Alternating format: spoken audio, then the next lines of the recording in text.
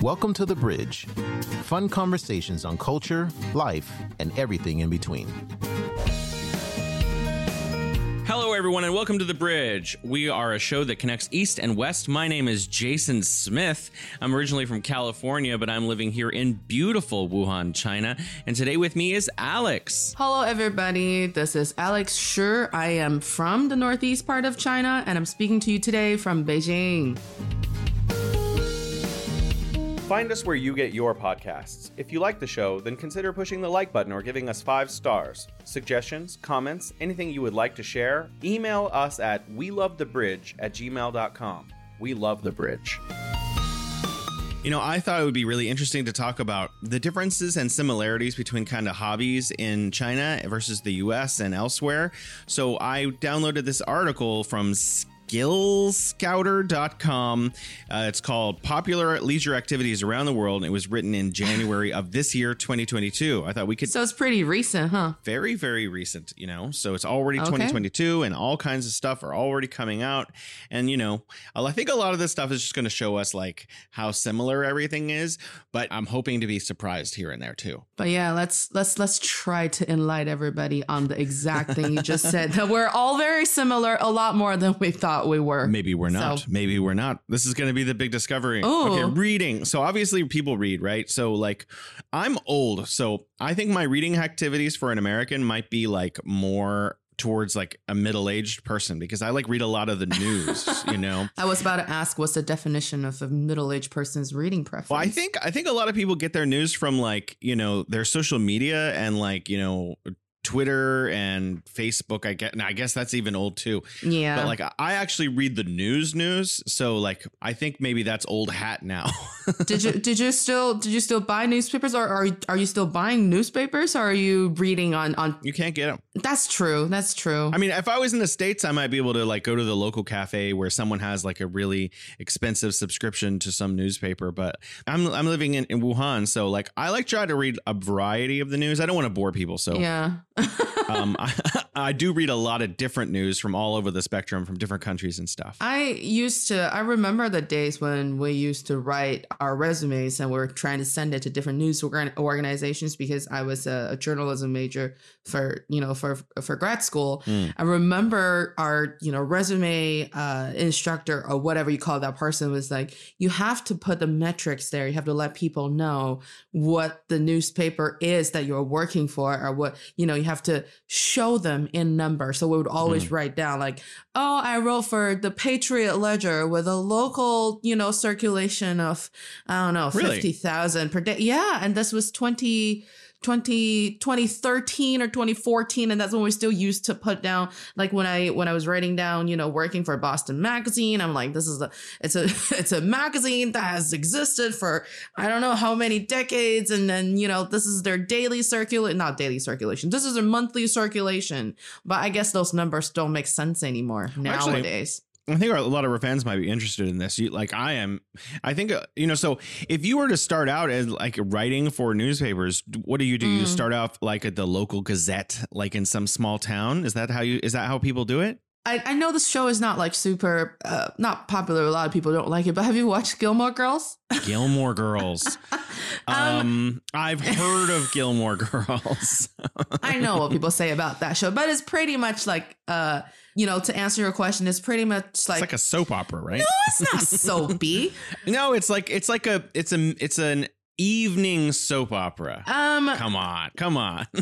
No, but he said, she said stuff. Exactly. But yeah. It's to start in journalism is pretty much like what the main character in Gilmore Girls, Rory Gilmore, went through. You sort of start most people start working for their university or high school newspaper, and you get a little bit of kind of that internship kind of feeling, like a quote unquote real journalist on campus, and then you venture out after you graduate. You start with a smaller publication, smaller station, and then you build up your resume so that you could be headhunted to bigger stations or bigger publications. Interesting. Back to reading a little bit.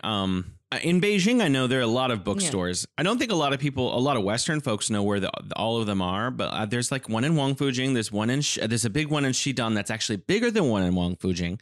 There's like a couple in Sanlitun, and there's the National Library, which is near the universities, and then there's another huge like library near Panjayuar, and so there's like books everywhere. Like, and you can get pretty much. Oh, there's a bookstore I can't remember the name of in Qingnian Lu area, and actually you can get anything there. Like people say, oh, you can't get this book in China. You can get anything at that bookstore, anything. And there are so many different kinds as well. There's the one that you mentioned, the one in Wangfujing, and then the one in Xidan that are those are more kind of comprehensive book collections, and they're like 5 stories tall or something. I know. It used to be our weekend activities when we were in high school, when we were kids living in Beijing. Your parents would be like, oh, what fun things do you like to do on the weekend? We're like, we'd like to go to that bookstore in Xidan, and then we go, and it's our weekend workout there. But to be fair, that's why I said it's a very comprehensive collection there, because it's not just, literatures or different theories or tool books. It's also, textbooks or books that help with the exams the students really need. And then even with dictionaries, I used to be super obsessed with dictionaries. Wow. I had a Merriam-Webster, I had Collins dictionary, I had the Oxford, and all different kinds of dictionaries. I don't know why I thought that would help my English, but I don't know. Maybe that's one of the contributing factors. My mom always, when I was young, kept this huge, like mammoth dictionary next to the chair she sat in the living room. And every time someone would say a word wrongly, she'd be like, dictionary time. And she'd pull out this like, I don't even know how to describe it, dresser of a dictionary, and it had every word you could. And she flipped to that page, or she'd just like, oh, what did they say? And she'd open this thing up, and so we were constantly exposed to it. That's your mom's voice impression that you do. Absolutely, that's exactly what she sounds like. Mom, if you listen to this episode, you sound like, oh my gosh, I'm just gonna open this dictionary and see what they said on the TV. I'm sure she sounds lovely. Oh my god. Okay, so I guess reading is, we've just established reading. Everybody does reading. I think, well, not everybody, but I mean, like people around the world like reading. Yeah, and I've heard this kind of, comparing and contrasting between people's reading habits in China and in the US. And it is true that when I was living in the US, I did see so many people carrying a book with them wherever they go on the subway and stuff. And then so people like, automatically come to China and they're like, oh, Chinese people don't read. I used to think that until I started taking the subway for work and, more often. And I was like, oh, people are just directly reading on their phones. Like they really, everyone, if you look, some people are playing games, that's same everywhere. Because, it's games. It's fascinating. Well, my wife has one of those e-reader things, and it like, the Kindle. She doesn't have she doesn't have Kindle. She has some other brand like paper like. But anyways, she has a reading like tool for reading. She actually only uses it on special occasions, like we're on vacation, so she busts out her Kindle. But she reads a lot on her phone and stuff. Yeah, like my colleague said, she recently just finished, because our job is in like writing micro copies and we're all pretty new and stuff. And she's like, oh, I just finished this book about, the thing about microcopies. I'm like, that's a thick book. When did you finish it? And you only started like a month ago. When did you have time? She's like, I have about an hour and a half commute every day, and that's my reading time. And she has a paper like, those Kindle like, tablets that she carries around and she reads on them. This is why everyone should have a giant, really good subway infrastructure. So when you're commuting in a car, you can't just bust out your Kindle or your phone and start reading. I agree. I could never read in a taxi. I cab to work most of the time. I am very spoiled, but I can't read in a taxi. Mostly because I go into the car and I pass out within like 5 minutes. Wow, really? Yeah. So goes my dangerous. reading. Like, what if you gave the instructions about where you're going wrongly in the phone before you got in, and then you wake up and you're like, where am I? We're almost, like to Tianjin now. I know that's not the worst. The worst is when you wake up suddenly and you think you know where you are, but you don't, and you kind of mix reality and your memory, and you think the driver is doing something crazy, and the driver is just driving and you're like, where am I? And then the driver gets startled. That's never happened to me, but I think that's a great short story for you to write. Okay, we gotta move on. I've done it because we're never gonna get through this list. I guess we'll just have to accept we're never gonna make it through.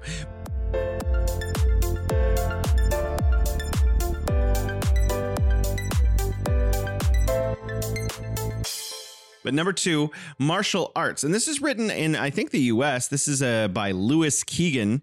So I think this is, apparently martial arts are really popular. You've heard of the resurgence of the Karate Kid series. Oh my God, Cobra Kai. I watched 2 episodes. Yeah, exactly. It's so bad. It's so bad. It's so bad. It's good. How many did you watch? I think I watched 2 episodes. I watched 2 seasons, and then I was like, okay, I have to stop. Oh my or God, I'm just gonna be stuck Jason. forever.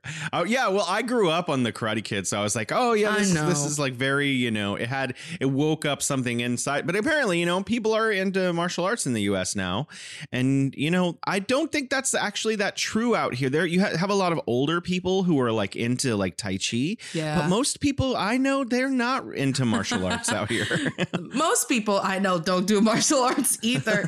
It's something that live in mostly, TV series and movies for Chinese people. Although I do want to put this out there, and I think young kids should practice martial arts. It's such a good sport, and it really puts you through different kinds of tests, physical, mental, tests and practices. It's pretty good for a kid if you want your kid to grow up stronger, both physically and mentally. Well, I like the idea of if I had a daughter that she would learn a couple different kinds of martial arts well, not just badly, but I would just make sure that, when she gets into like, junior high school and high school, if someone messes with her in a negative way, a serious way, not they said your makeup looks bad. You know what I'm saying? Like some guy tries to touch her. Okay, well, you're going down now. Yeah, well, it's for me, it's more like, whenever someone's like, oh, what's your hobby? Like, what's your strength? What's something that you do that other people don't? And every other kid in the class would be like, oh, I play the piano or I sing. And then my kid would just be like, oh, watch. I feel really proud. I feel immensely proud. Number 3, jewelry making. That is something that's more unique to the Western society, I think. But I know I'm not going to say his name. I know a Western guy living in Beijing, and he, how people, it seems to me largely women sell stuff on their like social media in China, like, like as like a Taobao store or like a JD store on their WeChat and stuff. Well, I know this guy from America. He's from the South, and he actually makes his own jewelry here in Beijing, and then he sells it on his WeChat and stuff. What's his name? Because I think I know someone. I don't want to embarrass anybody and be promoting his business. But I have a friend who had she had her own little lab as well, where she used to teach people how to make soaps, candles, and of course jewelry classes. And I think I mentioned her and her husband before, like they made each other the wedding rings for each other, and she used to so she used to teach people how to do that. And I think it's a very good way to, spend a Saturday afternoon and you come out with a jewelry that you made yourself. If you're good at it, I can see that would be really cool. But if you're like just like wonky at it, like that would be really wow, that's a really interesting ring. No one would say, oh, that's a beautiful ring. They would say, that's very interesting. Where'd you get that? Oh, I made it.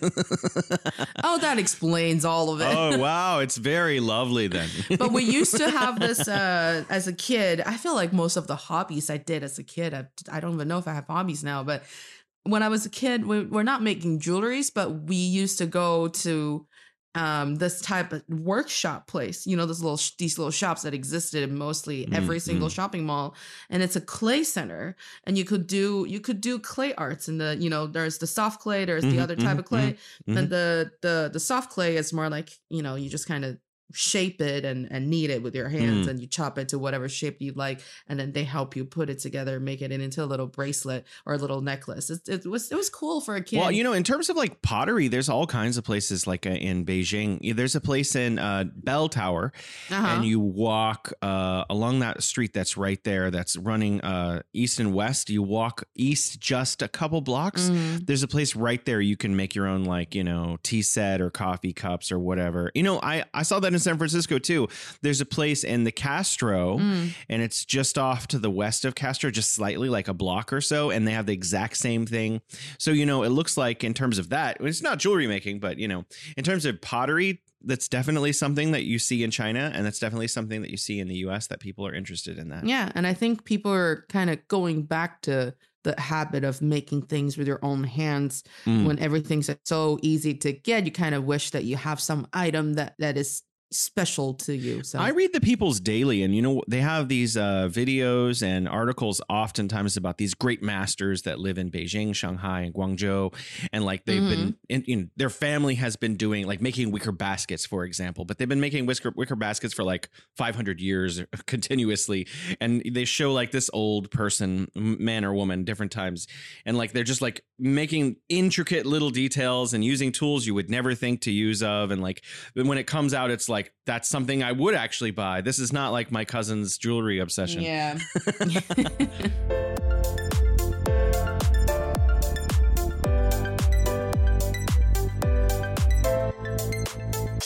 Number 4, and this one touches my heart, is woodworking. My dad was a master carpenter. So, you know, all my brothers are into it. And if I was in the US, I would definitely have like a skill saw and like, you know, a table saw, and I'd be like making furniture. I've made bookshelves and stuff. It's a lot of fun. The thing is, in America, I was talking to my brother, Michael. Yeah. He was telling me that the cost of a sheet of plywood last year was like $15, and the same quality piece of plywood this year is like $110. What? So the inflation thing hit some products harder than other products, and one of the things that it really became expensive is quality wood. So actually, people who are woodworkers in America, at least, are having to slow down or pay more because the cost is just skyrocketed. I don't know about in China. I know there are a lot of people are into it though, you know, but like they usually have their own shops and stuff. Whereas in America, you have a yard. You could just go back in the backyard and do it. Yeah, I've always wanted to try it. Like in China, well, it's not a good idea. I'll probably hurt myself or hurt someone else that's standing next to me. Learn first, because saws are dangerous. Saws are dangerous. Learn how from someone. Don't watch YouTube. Of course. Don't watch YouTube. When you're learning how to use a saw, you need a real person to teach you. I thought YouTube could teach you everything and anything. No. There are tricks. Saws can do weird things like jump out of the wood backwards at you. I know, and stuff. it's always like they can do crazy things. Yeah. Oh my God. Every time I watch someone using the chainsaw, I'm just always like, it's gonna pop, it's gonna break something, it's gonna just, you know, explode and hit someone else that's watching. If you're using a chainsaw, you have to have goggles. I know, but still, what about I don't know. What if the little chip flies from under the goggles and hit me? Yeah, that happens. Thank you. Yeah. I'm never gonna try woodworking. You have a little cut on your face. I'm never gonna try woodworking. Yeah, that happens. Absolutely. You know, I don't want to scare people, but I was on site in a construction site one time when a gentleman cut his thumb off. So oh no. And he was a professional. He had been doing the trade for 30 years, and he did that. No. Yeah, it's God, saws are so dangerous. You have to know what you're doing. So never learn how to do woodworking from YouTube unless you're already a professional. First, learn from a professional. I know, but all the videos make it look so easy and it's so soothing. Like you just cut your own wood piece and you put together your own furniture. It is a lot of fun. It's like Legos, but you get to design like from the beginning, like kind of like actually, if you don't know what you're doing, a bookshelf would just collapse, by the way. So you really do need to like pay attention, like where the boards overlap each other. It matters a lot more than people think. Anyways, number 5, gardening. And this is huge. My mom gardens, my little brother gardens. This is a huge thing in America. Increasingly in cities, people are growing their own food, or like some of it, probably only like 2 or 3 or 4 or 5% of their food. But in some people's cases, it's more. But, you know, this is a huge hobby in the United States. People love growing food. What about in China? it's been kind of, China was very, a very agricultural country. A lot of the populations before the 90s were largely living in rural areas, and people are just doing that as part of their job, as part of their livelihood. And for my family relatives who still live in the countryside, they have a little backyard where they grow some vegetables, some fruits, but that's just for, like, oh, it's cool to keep this in the backyard. But it's different from how people try to maintain their front lawn, their garden in the States. It's not really for making it look better. It's just what people do. But in recent years, if you've seen like a lot of these city compounds, living compounds, city South Shoes, they start to give people living on the first floor. Yeah. Like, oh, yeah. Right. You start to see people doing this kind of, growing your own food in their own front yard. It's just not that everybody could get a little piece of land to grow a little people have cabbage. like house plants, right? Yeah, like you could grow some green onions, and it's not going to be food, but it's still something that comes out of the soil that you keep in your house. It's not, store bought. And we have colleagues in our office who grow his vegetables there. In the office? Yes. This is like growing tomatoes on their desk. It's like little lettuce or something, and he has like 5 pots there. Wow. It's pretty cute. Well, I mean, I guess that keeps you sane if you're just like stuck in a cubicle type situation. Like if someday I have to work overtime, I could just pick it like fresh from the pot and eat it in the office.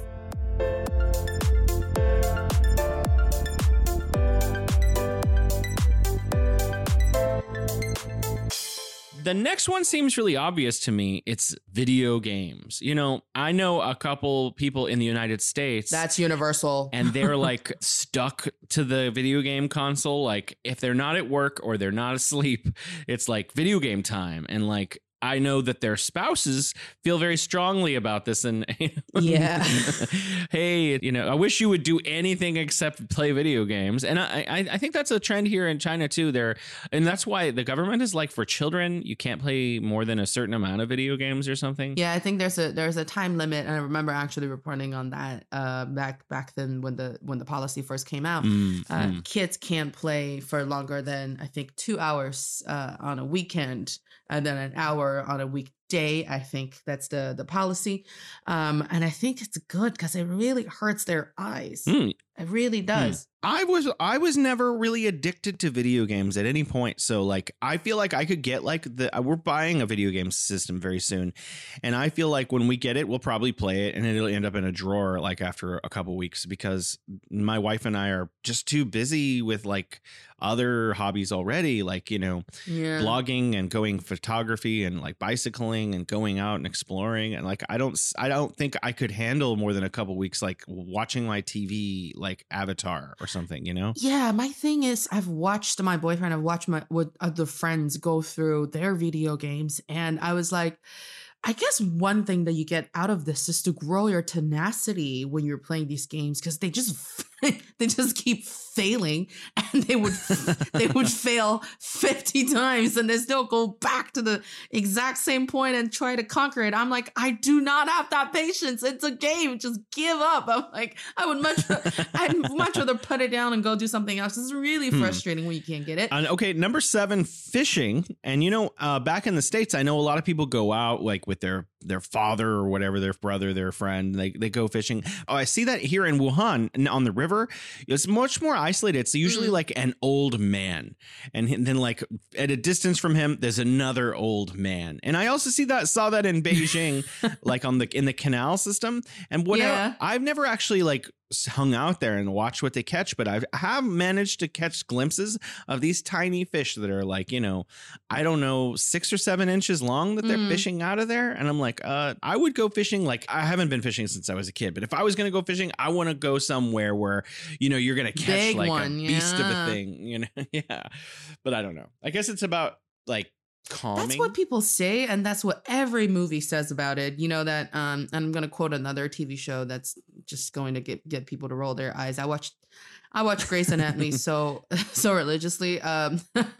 When Derek Shepherd took Christina Yang, and I know these two names don't make sense to you or to our listeners, but it's okay. When Some Derek of them, Shepard yeah. took Krishna Yang to the river, to the lake, and caught her big fish because she was refusing to mourn and to grieve the death. Yeah, What? so it's apparently very therapeutic. Like when she caught the fish and they let her pick the giant fish, and she was holding the fish and she just broke down and cried. You know, I'd like to believe that that's what fishing does to people.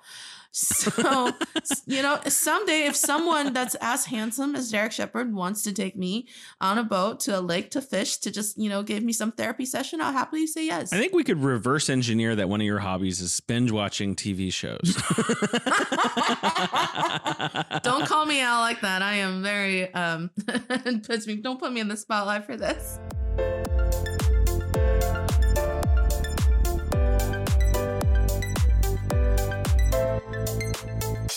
Number 8, and this is, I like walking, you know, when I was living in Beijing, I did this a lot more because there are public parks everywhere. Where I live in Wuhan, I live in there's no major public park in my vicinity unless I go for quite a distance to get to it. So I don't really go walking as much now. But when I was in Beijing, every couple, you know, any direction you walk 2 or 3 blocks, there's a park and you could just go to it and start walking. Yeah, there are a lot more parks in Beijing than we realize. I was recently, you know, apartment hunting because we were trying to move soon, and I was looking at the map and I'm like, oh, it'd be great to live by Central Park because, you know, I could just leave my door, go into the park, and it's nice and fun out there. And then as you're kind of just moving you move the map with your finger a little bit, within like 2 seconds you're like, oh, this is a different area. Oh wait, there's a park here too. You kind of just go around all directions, and there are parks pretty much. There's a Central Park? Oh, sorry. I mean Chaoyang Park. You know, Chaoyang Park is like a very big park. It is the Central Park of Beijing. For people who live on the west side Beijing, it's good. It's actually, you know, like it's a much bigger and better park, obviously. Okay. I mean, I used to go there when I was in college. It is very nice. Yeah, we'll keep this rivalry going, and when you come back to Beijing, Yuyuantang! Yeah. Chaoyang Park. When you move back to Beijing, we need to go there, and we need to, you know, just bring a conclusion to this. Well, I think if I brought you in the spring when like the Cherry Blossom Festival is happening, and we compared that with Chaoyang Park, I would win. It depends on what season we're talking about, you know, because in the winter there's like more to do in Chaoyang Park, but in the spring and the summer, Yuyuantang Park is like resplendent, like it looks like something out of like a painting or something. It's insane. Okay. When spring comes this year, I'll go check it out and see if you're saying how much of what you're saying is really true. This is an opportunity for you to wear one of those like old Chinese dresses, you know, from the imperial age, because all the girls do that, and they stand under the blossoms as they're falling and stuff, and they take slow like motion. millions of pictures of themselves. Slow motion of the petals falling from the sky.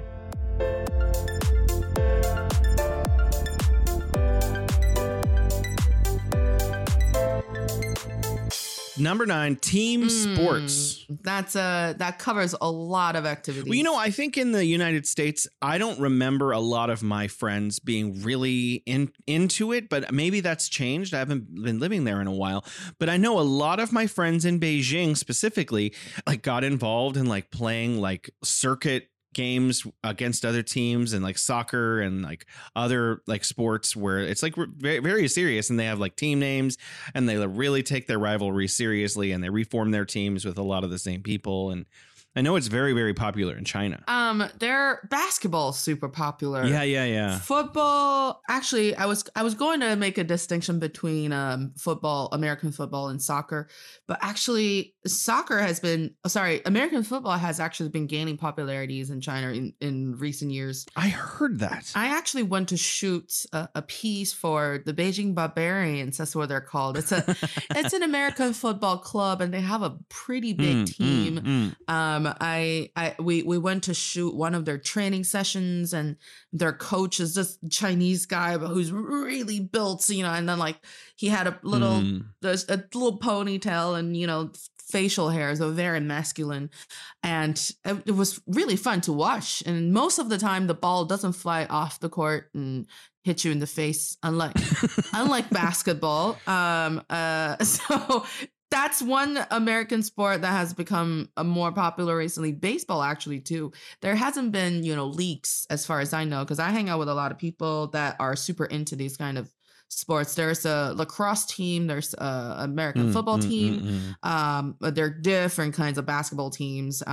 There's what's the other one? The rugby teams, hockey teams too. Because I my friends talk about playing games during the weekend. I haven't heard about baseball team. Yeah, I don't think I've ever seen anyone playing baseball in China. Actually, now that you mention it, right? That's why I said it's a great opportunity, and I'm glad. I felt like I deserve a communication, directing job with MLB, because 3 years ago, around this time, 2019, I'm like, look, there's such a huge market in China, and baseball hasn't really tapped into it. But when we're saying this, they're actually in, the suburbs in Beijing and the outskirts of Beijing, there are baseball clubs that you could go and learn how to play baseball. It's just kind of more like just experience it first and see if you like it. And I kept saying back then, I'm like, Major League Baseball they're gonna come to China, they're gonna explore the possibility of this sports with the Chinese market, and then within a month they put a general manager here. I'm like, see, told you. Alex, if you can get, baseball to be popular in China, that would mean that my baseball card collection from when I was a kid in America would be exponentially more valuable. So please do. Deal, done. I am on it. Number 10, yoga. This was popular when I was back in the States. This one, when I was a kid, my whole life, it's LA, San Francisco, New York, Boston, any basic major city. It's super popular in the States. I don't know about in China. Is yoga is something that's popular out here? Mega popular, Jason. Everybody. Where do you? Yeah. Different gyms. Mostly all the gyms offer yoga classes, and they're the fitness app that everybody uses. It's called Keep.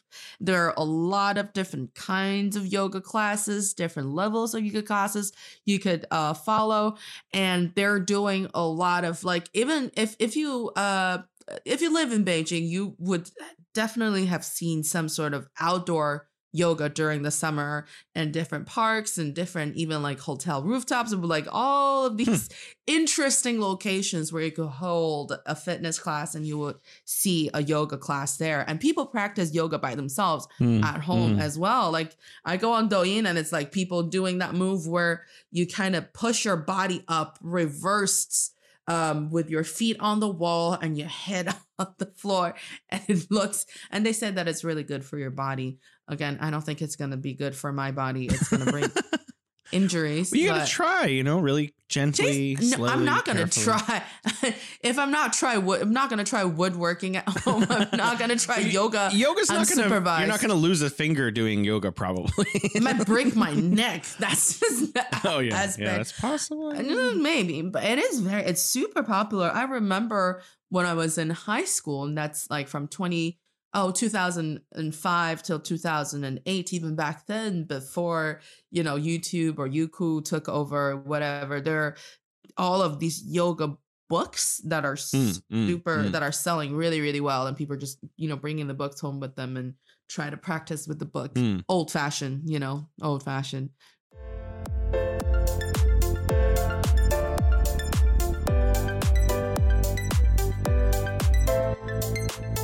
Number 11, and I think this goes everywhere, traveling, everyone everywhere seems to, whether you're traveling, if you're in the United States, you're traveling cross country or to Canada or Mexico, or you're going on a cruise in China. People love to travel across China, and they love Thailand and Japan and Jeju Island and stuff. Yeah. Traveling is big, I think, everywhere. Where are some of the places that you have traveled, not for work, but for leisure? For leisure, Alex. In 2010, I went to the UK for summer school, and then 2011, I went to Canada and US. Within China, though, those were great trips. I was able to get on a plane to go somewhere far, and weird enough, I kind of like the fact that I'm stuck in a place for 13 hours where I'm forced to read or finish a movie. But some of the best trips I had were the trips that I took with my college best friends within China. And in junior year, it was after I came back from Cambridge, where I had like steak for dinner for a whole month, and I swore off like, yeah, it was formally served dinner every day, so it's always some kind of main dish that's mostly just meat. So I was like, they taste so good, but I don't want to touch meat for like enough. So I went off red meat for like a good 2 months until we went to this little city that's in Shanxi province called Pingyao. It's what we call a gucheng, like an ancient town, because most of the architectures that you see there were still the same. When they first built, they were able to keep the little houses and little streets, and so it feels like you're wearing modern clothes and you're walking in an ancient street in an ancient town, and people are still kind of looking like they're from older days, but of course all of the infrastructures and then the any type of devices you would use there are all modern. It's still we were there just for 2 days, and we didn't even do anything specific. We're just like walking and eating and drinking, and then we found a barbecue, like a char place. This guy with this really high tech little carts that cooks the char, and I think back then that was 2010, and it was 3 girls, so we spent I think 140 kwai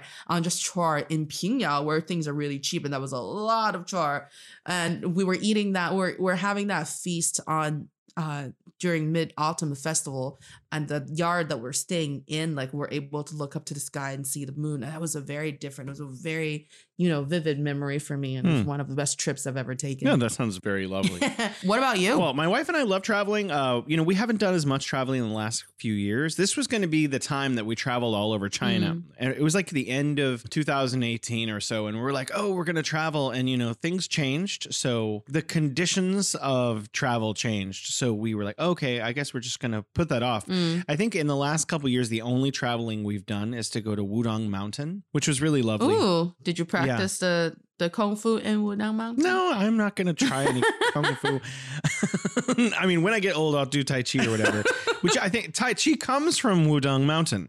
I learned that while I was on Wudang Mountain. They're like, oh, yeah, this is the birthplace of Tai Chi. And I'm like, oh, cool. I actually went there for the temples. I really love the architecture of the old Taoist temples. So the place is covered in Taoist temples, and it was very lovely. This trip, what was really neat about the trip was actually the bus. And I know that sounds weird because we took the fast train to the city, but in order to get into the park, which is the mountain, it's controlled by one like agency or company or something. I'm not sure if it's an SOE or whatever, but like we we paid to get into the system for 3 days. And then you get on these buses and they go up these roads that are like bring you to the top of the mountain. And the roads are so windy that they make snakes. They would embarrass snakes. And like the dude goes so fast, and he just like, we took this footage of him like just spinning his wheel. All he does is go a little bit and spin the wheel, and you're like coming around these crazy turns. And we're like, we're going to die. We're going to die. We're going to die. But it was it was really cool. And like now that I've lived through it and it was amazing. It was really cool. I know it's those like places that are not huge tourist attractions and don't get a lot of attention. People look at them. They're like, oh, well, what can you do in Wudangshan? What can you do in Wudang Mountain? But when you actually go, like when we went to this really small town in Guangxi province last year called Fangcheng Gangbei, which is the border of China and Vietnam, we had such a blast just walking around, and we were lucky enough to be received by someone who's sort of a local authority who knows the city, who knows all the special species that live there, and he was able to tell us. They were like, oh, look at this is the kind of animal that's like going extinct. They're going extinct, and there are only 3 main kinds that still live in this world, and one of them is here, and this is what they look like. And it's like the small things. And he showed us a tiny garden. He's like, these are again species like plants that are going extinct in the world, and we're keeping them here, hoping to have a couple more, so that if we need to breed them and grow more of them to stop this plant from going extinct, this is where it happens. I was like, what? That is so magical. Very magical. Moving down the list, which we will never finish. Writing? Nah. Yeah. I, I will say writing is there's a November National Novel Writing Month. I don't know if you've heard of it. What? Yeah, so there's the thing. It's an American thing, but some people are doing it here, and I do like the fact that if you are actually really passionate about writing, but it's not your full-time job, and you want to commit yourself to doing something, and then every year in November you have a chance where people will put groups together and try to support each other through this journey.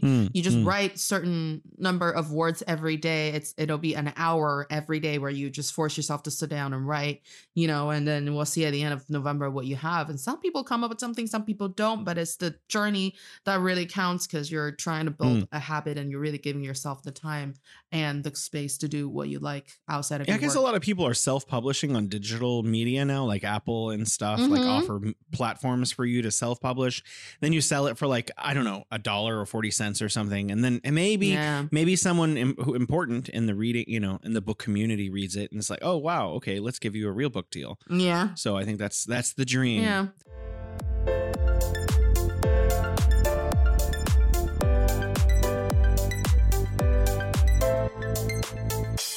Number 20, volunteer work. I point this one out because I'm trying to encourage people to do so. I actually really like it. It makes you feel good about yourself. So I think, in America, there are a lot of soup kitchens and there's like organizations like Food Not Bombs that feeds the homeless and stuff like that. Yeah. And I think that can be very fulfilling to like go and help people that Meals on Wheels. Yeah. Help people who, exactly. Or going and bringing food to elderly people who can't really get out of the house much anymore, or teaching underprivileged children, or there's so many different kinds of things you could do. Yeah, I volunteer work, I guess people do more. The major types of volunteer works that people do here include directing traffic. I'm sure you've seen them. Yeah. A lot of people really like you said, go into the community, help the senior citizens who are left alone, or people with different kind of physical challenges who need help with their just daily life, day in, day out, and you go in them, help them. But recent 2 years, the volunteer work that was in biggest demand and that people really want to do was about, pandemic control. And a lot of people sign up as community volunteers. And when we need them, and they just jump on board, and they start with, helping maintaining the lines and getting people to get their COVID tests and bringing, living supplies to people who have to do home quarantine or health monitoring. So that's a lot of it. But when I was in college, the only volunteer job I did was as a volunteer coordinator for TEDx Beijing.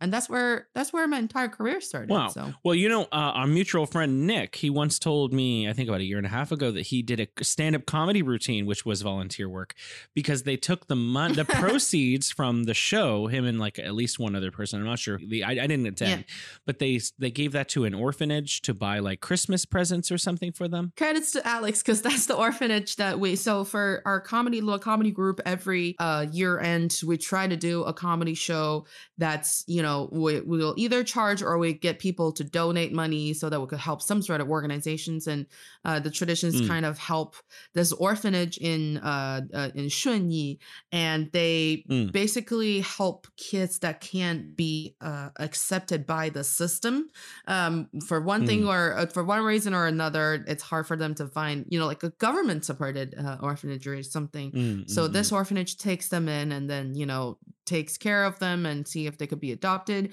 I used to teach free fitness classes with this little group called Fitness for Hope. And every Saturday morning, there are different kinds of fitness classes that we offer.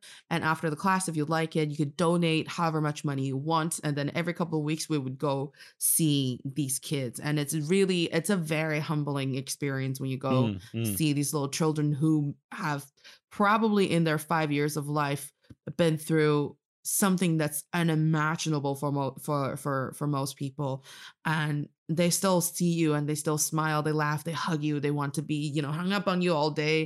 And it's a very different experience. So I introduced that orphanage to our comedy group, and we started doing this comedy show. I think this year will be the third year. We just did our second year end charity show with them. So it's something that warms your heart, you know. You know, I used to donate my time in an orphanage in South Korea. You'd be surprised that there are an unusually large amount of orphanages in South Korea. Yeah. A lot of young couples have children and then get divorced, and then neither parent wants that child, and these children end up in orphanages. Oh man. And so there are orphanages for children whose parents are both alive and living in the same city, which is really, really heartbreaking. And so a lot of the expats living in South Korea go and donate time to help teach these children. Sorry, I just had a I know. It just makes me go, Yeah. why would you do that? You know.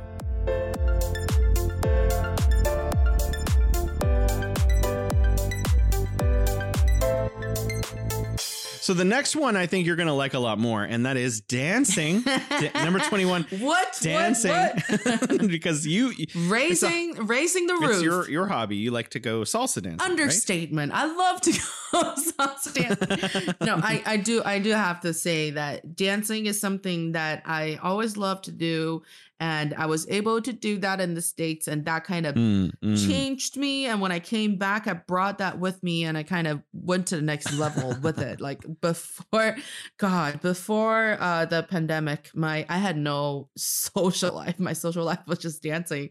My roommate at the time was like, sometimes I would get home late and he's like, oh, I was just going to ask you where you went. But I was like, you probably went salsa dancing. Why do I even bother? Like, if you're not home, I'm just going to assume you're somewhere salsaing. I'm like, yeah, that's true. You know, it's very popular in the States. There are all these clubs like in the Mission District in San Francisco where I was living that are like very specific. So there'll be like a salsa club and it's just for salsa and you have to dress up.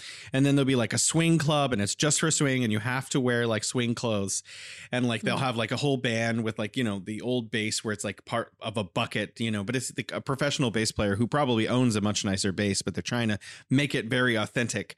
And so like everywhere all over the city, in addition to like the clubs, which I don't know if you qualify that as dancing or not, but no, you have like very specialty kind of dancing all over the city. I'm sure that my experience in San Francisco is echoed in like places like Seattle, New York, and Los Angeles, where like people are also into this. But you know what I notice in Beijing is not a lot of like clubs devoted to very, very specific kinds of dance. But again, going back around to damas, where like, you know, it's not just old ladies where they do the weird exercise dance where they're kind of doing the half Macarena looking thing, but actually there are some very serious damas who are like these groups of older ladies, usually sometimes gentlemen and ladies, and sometimes younger people join them too, and they actually do dress up and they do like very intense like mamba and like salsa and like they have uniforms, Jason. They all have uniforms, and you don't not all. Well, a lot of them do, and if you don't qualify, you don't even get to have the uniform. You have to put in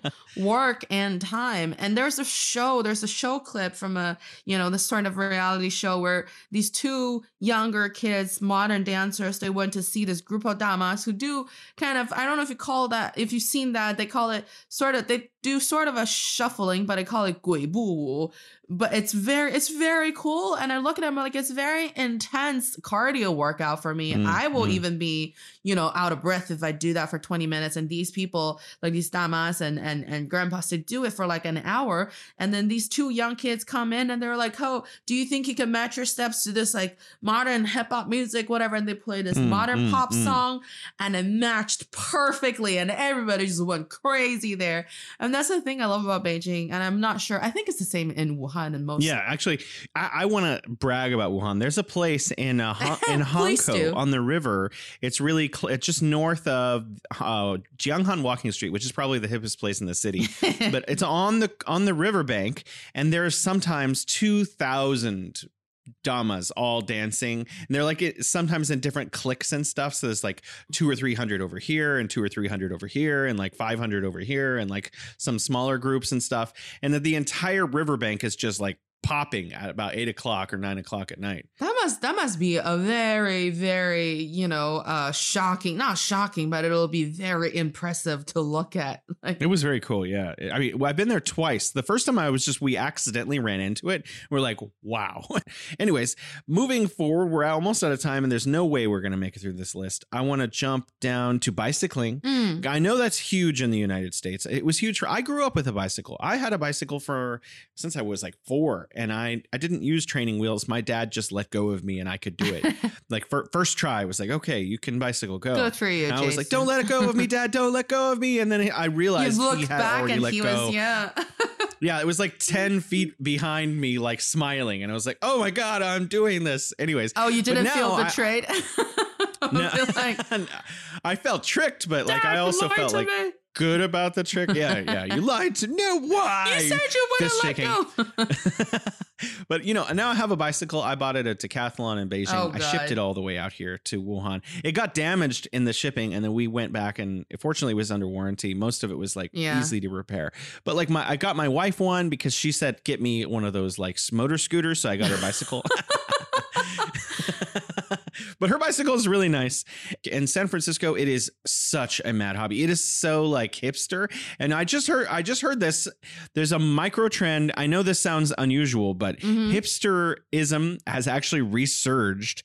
And it's now retro as a micro trend to be hipster right now. So I don't know how long this is going to last, but apparently like things are just repeating faster and faster. I know when I was living in New York, that's definitely my daily reality where I look at people who dress like they're straight out of the 80s or 90s movies, and they dress like that. They use things that look, retro, if you would. In China, that hasn't been. People are trying to pick up the fashion from the 80s because it's cool. I like it. I like the 80s and the 90s fashion.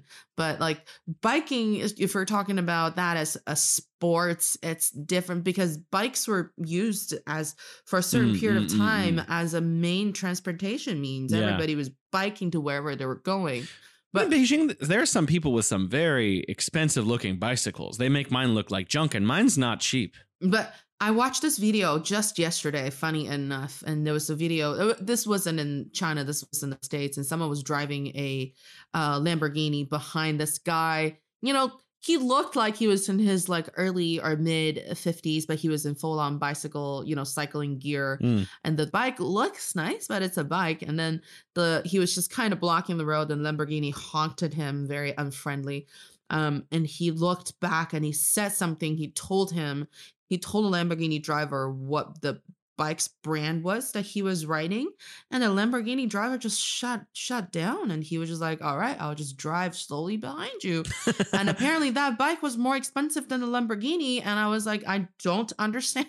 But that I don't like that, actually. It makes me upset. Like that the brand of bicycle determines who gets the right of way on the road doesn't seem like. I know. It should be like, okay, the law says the bicycle can ride on the road, but then the bicyclist should also get over to the right to facilitate any kind of car, whether it be like, a Pinto or a Lamborghini, to get around him out of courtesy. Yeah. Like, I don't know. That whole story kind of makes me feel uncomfortable. Well, you know what? Like, I think a lot of people would be surprised that in Beijing, there are dedicated bike lanes almost everywhere. Any kind of road that's like more than like 2 lanes has definitely got like a bicycle lane on both sides that was supposedly devoted, but you get all of these like rickshaws going backwards through them and like people walking their babies in them and stuff. But there are dedicated bike lanes that are supposed to be for bicycles and like out here, and like, people do bicycle, but not as much. Beijing is like bicycle city, there's bicycles everywhere. Yeah. And people nowadays, you do see more people going to the mountain area to just cycle. They would drive to that area with their bikes on their car and just cycle. But I can't. It's another thing that I can't do. Jason, I can't get on a road on a bicycle. I start swirling and get really scared. You know, we didn't even make it through halfway through the list, but you know, we have very little time left. I wanted to ask you, do you feel like there are hobbies in your experience that you see in China that you don't see in America? Good question. I can think of maybe calligraphy, because there are very, very few people that like do cursive writing very seriously, you know? That's true. That's true. But calligraphy, I don't know how many people are still doing it now. When I was a kid, I was put into calligraphy class and there were like 50 people in that class and there were a lot of people doing it. Now it feels like it's mostly older people who would who take up calligraphy as something that they could just spend a lot of time on. And I don't even know if young kids still write with their pens nowadays, which is kind of sad because it's super impressive. So there's again, I am a super heavy Douyin user and I spend a lot of time on Douyin. And there's this very popular host on Douyin and his name is called Paul. He's a Chinese guy. His English name is Paul. And he's a science major or math major, whatever, you know, kid, and he went to school in the States. He went to Columbia and he's super well achieved and he has a good job in San Francisco now.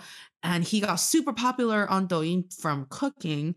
He makes all kinds of weird stuff. He hand makes all of the stuff. Actually, most of the activities that we talked about were covered in his videos. And he'd do all of these activities and do them really well. And the other day, I think 2 days ago, he put out another video where he was writing like Chinese calligraphy for the banners for the Chunlian for Chinese New Year. And I was like, this dude, what can you not do, man? Cultivated person. That is all the time we have. It's always a great pleasure speaking with you, Alex, and I hope that our friends learned more about one another's cultures. Yeah, and we could probably talk about the rest of the list in another episode if you would continue to come back and keep listening to us. All right. Bye, everybody.